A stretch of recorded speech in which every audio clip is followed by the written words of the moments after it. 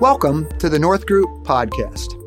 At North Group, we are invited into organizations to influence leadership and organizational behavior. It is absolutely fascinating work. Today, we invite you into one of those conversations. My name is Gina Breslin, and today I am hosting the North Group podcast. I am joined by my colleague, Daryl Leisey. Daryl, you've been a long-time influential partner here at North Group. How long have you been with North Group? Let's see. It's been a little over 20 years. Okay. Yeah. So I'm pretty fair in saying long-term. Well, thank you for joining me. I'm looking forward to your insights. Yeah, it's good to be here. So we talk with a lot of leaders, and I think most leaders would agree that stewardship of the resources of our organization is pretty important. And so my question for you is, what would you say are an organization's most important or most valuable resource? Well, I would think without any hesitation, really any of us would say our people with absolute confidence that they are our most important resource for sure. So I thought you might say that, but are you sure? Because I just toured a company here in Lancaster not that long ago, and they use these big pieces of equipment, and they cost millions each, 7, 8, 9 million, and then you think too about, the whole no margin, no mission, you need cash to run your business, but you're going to stick with people as your answer? Yes. I mean, it's not done outside of a context. Sure. We need to have products, we need to have services, but in order for those things to move forward, obviously we need to have the people and the right people, who can help us to advance that. Absolutely. Yeah. So we could probably change those cliches, if you will. Yeah. So when we think about people as our most valuable resource, what do you think is the greatest challenge facing organizations in regards to their people? Well, it's interesting. Obviously, we talk about a post-pandemic world, but it really is about the idea of how do we create a culture that both attracts and retains our best people. And it's been interesting to me over the years prior to coming here to North Group. My roles were in human resources, and so these were the conversations that happened all the time. And so often I think we can misconstrue the concept of culture. And we have great, I believe in many companies, great intentions, but how do those intentions align with our behaviors or vice versa? And I think that, again, people have great intentions, but what does it really mean? Gina, I've said this a number of times. As an example, I've walked with many companies over the years who've said they have an open door policy. Sure. We've heard that time and time again. Yeah, sounds good to me. Absolutely. Right? It sounds good. But then I've also heard people say, but nobody comes in. And then I would ask them, well, when's the last time you invited somebody in? And so, again, the intention of an open door policy does not necessarily align with the behaviors of those leaders. And again, it's not like somebody's waking up in the morning saying, I'm going to mess with people today, or I really don't care about my people. Sure. It's just we get so wrapped up in, I think, some of the day-to-day things that we can easily forget, even the best of us. Yeah, absolutely. I agree with that. When we think about this idea of retention and recruitment, it's the largest challenge facing organizations, or one of the largest challenges facing organizations today, we also know it's not going away anytime soon. Right. So there are a couple of statistics. So 1 million people for 1.7 million jobs. Well, that math doesn't work. Then there's the fact that 31% of new employees quit within their first 6 months. That's not a great statistic either. And then the third one is that average businesses experience 18% turnover annually, with many sectors who would actually have numbers higher than that. So birth rates are down, attitudes in the workplace have changed. We no longer have the influence of the greatest generation, using the air quotes there on that. And then we have this idea of remote work. Some people seem to want to go to work in their pajamas. And there's times when remote work's been very beneficial, but how does this fit in? What do you make of these statistics, and how does this connect to retention and recruitment? Well, again, when we talk about culture specifically as it relates to retention and recruitment, we have to be honest with ourselves. I was talking to a firm not so long ago, and they talked about this the transition to remote work. So initially they were completely remote. Okay. Then they began to come back, and there was an option. There were a number of options. One is you could stay remote. Okay. The other one is you could have a hybrid approach, and the third one is you can come back full time. And so they did that for a period of time, and they found that in their case the turnover remained, I think, pretty much the same, if I remember correctly. Okay. But what began to happen was when they began to hire remote workers from the outset, the turnover went significantly higher. And you think about culture, not just, obviously, as you were saying, not just in the context of everybody in one space, but we have this challenge as we move forward. It was interesting. My son works for a large company, and he was hired as a remote worker. Okay. And about a month ago, they got a notice that said, we're calling everybody back. And so it was interesting, a number of levels up, as he and I talked, we're unaware that was coming down the pike. And so he's a remote worker and says, I'm not really sure what that means. Right. And so you think about, even the culture there, which was intriguing. It wasn't just about coming back, but it was about numerous layers of individuals had no idea that even that conversation was in the works. And so you think about what that looks like from a cultural perspective, let alone remote workers, hybrid workers, whatever you may want to say. You said something earlier, Gina, which I think is so important. This isn't going away. We often talk about the good old days, how it used to be. Right. This is what we're dealing with. Might it transition a little bit? Sure.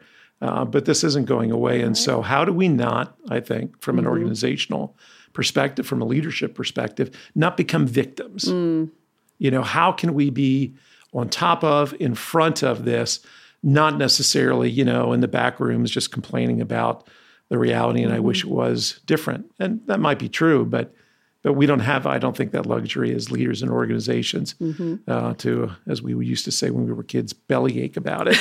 How do we get in front of it? Sure. There's a couple of things there. One, organizational health. So this decision was made and clearly not communicated well throughout an organization. So that kind of flies in the face of organizational health. Patrick Lencioni is famous for, talking about the single greatest competitive advantage is organizational health. Yeah. Yet it is ignored by most leaders, even though it is simple, free, and available to anyone who wants it. So how does this idea of organizational health connect to keeping our greatest resource, our people, and attracting the right, as you mentioned earlier? Yeah, it's a great question, Gina. I often think about the relationship of organizational health, as we said, to culture. For many years, even prior to working here, had the opportunity to work here at North Group, I would have organizations, because of the role that I was in, they'd ask me to just come and talk to them a little bit about, as an example, an employee appreciation program. Okay. And the first Sounds question— good to me. Oh, absolutely. Yeah, sure. Great intention. When I would go in, the first question I would often ask is, how often do you say thank you? And I remember on numerous occasions, the response was, we don't. That's why we need a program.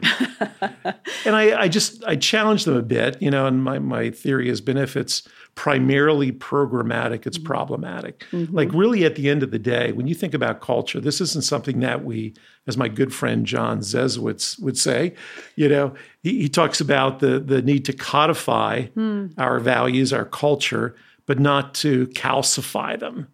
Say more. Well, I'll give you an example. Okay. A number of years ago, I was working with an organization, very good organization. Okay. And one of the questions that I would ask the individuals I was interacting with on an individual basis was, do you have a mission statement, just as an example?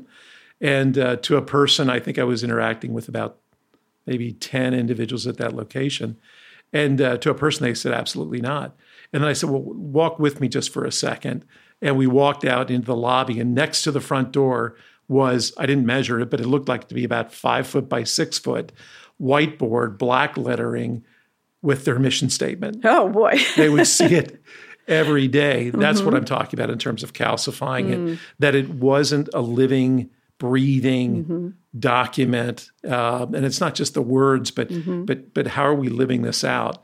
And so I don't want to be overly critical of the organization. Sure. I'm just saying that is what can happen. We've spent so much time talking about culture, doing the prep on the front side, the values, the vision, the mission, but then it can end. And we have to be very, very intentional about what that culture means and how do we bridge the gap between our intentions and behaviors. I remember years ago, somebody used this phrase that we judge ourselves by our intentions, others judge us by our behaviors. And that really has deep meaning to it. And it is a challenge for us as leaders. I think of that story. I mean, there are times where we would recommend that you put your mission statement or your core values on the wall. And so this the tension, if you will, between intention and behaviors, how do you prevent that from getting lost? I mean, that's at the core of organizational health, right? So how do you keep that at the forefront, that it is good to put that on the wall, but make sure it's not calcified, if you will? Oh, yeah. I think one of the things, and some of this isn't that complicated. I'll give you an example of something that I do with my clients. Okay. Often is at the beginning of meetings, leadership meetings, wherever it may be, where there's groups of people. I often start off by talking about, what are the best stories from the last 30 days or whatever that time period is that represent the best of our culture. And for two reasons. Number one, it is a way, I'm not saying it's the only way, but it's a way to keep it in front, in this case, the leadership team and I've heard had leadership teams actually start doing that with their teams, their organizations. Okay, it's almost a trickle down next layer. Very much so. And the other thing that it does is it actually is often, it uplifts the meeting. It's just that little bit at the beginning that, okay, we come in from, whatever we're doing, and it can change the dynamic of the meeting. Yeah, and it starts it on a positive note, right? Oh, absolutely. We're, discussing these things that are making a difference, those behaviors that we do want to see repeated. If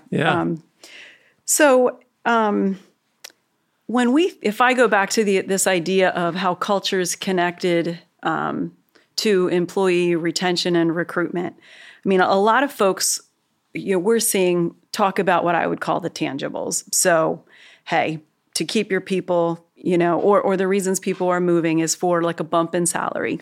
So why not? Makes a difference. The cost of everything is higher. We won't go there right now, but that's real. Better benefits. People are making a move for those reasons. More flexible schedules. That's become a priority. And so why not? And then even the remote options. When you think of those factors, how does that, how do you balance those tangible with, there's a part of organizational health that's intangible. It's hard to measure. It's one of the reasons why sometimes, to Lencioni's point, it gets ignored. Well, and you and I have often used the term, both and. It's not that it's just one or the other. We need to be paying attention. As an example, for years, I've heard this so many times. We need to at least pay fairly. And sometimes a little bit beyond that. But if you're going to be competing, if somebody's going to leave your organization for $1, they're going to leave somewhere else. They're going to go somewhere else for 50 cents as a rule. People don't leave for that. If you're paying fairly, you think about the culture. And again, neither one of us can sit here and say that's an absolute across the board, but we understand the trends. And so even some of the things I was just reading actually today, a little bit about some of the surveys that were done through Glassdoor, through Gallup, talking about the impact of company culture on the retention piece, and how company culture in one survey was a minimum of 56% was the number that they found in their survey.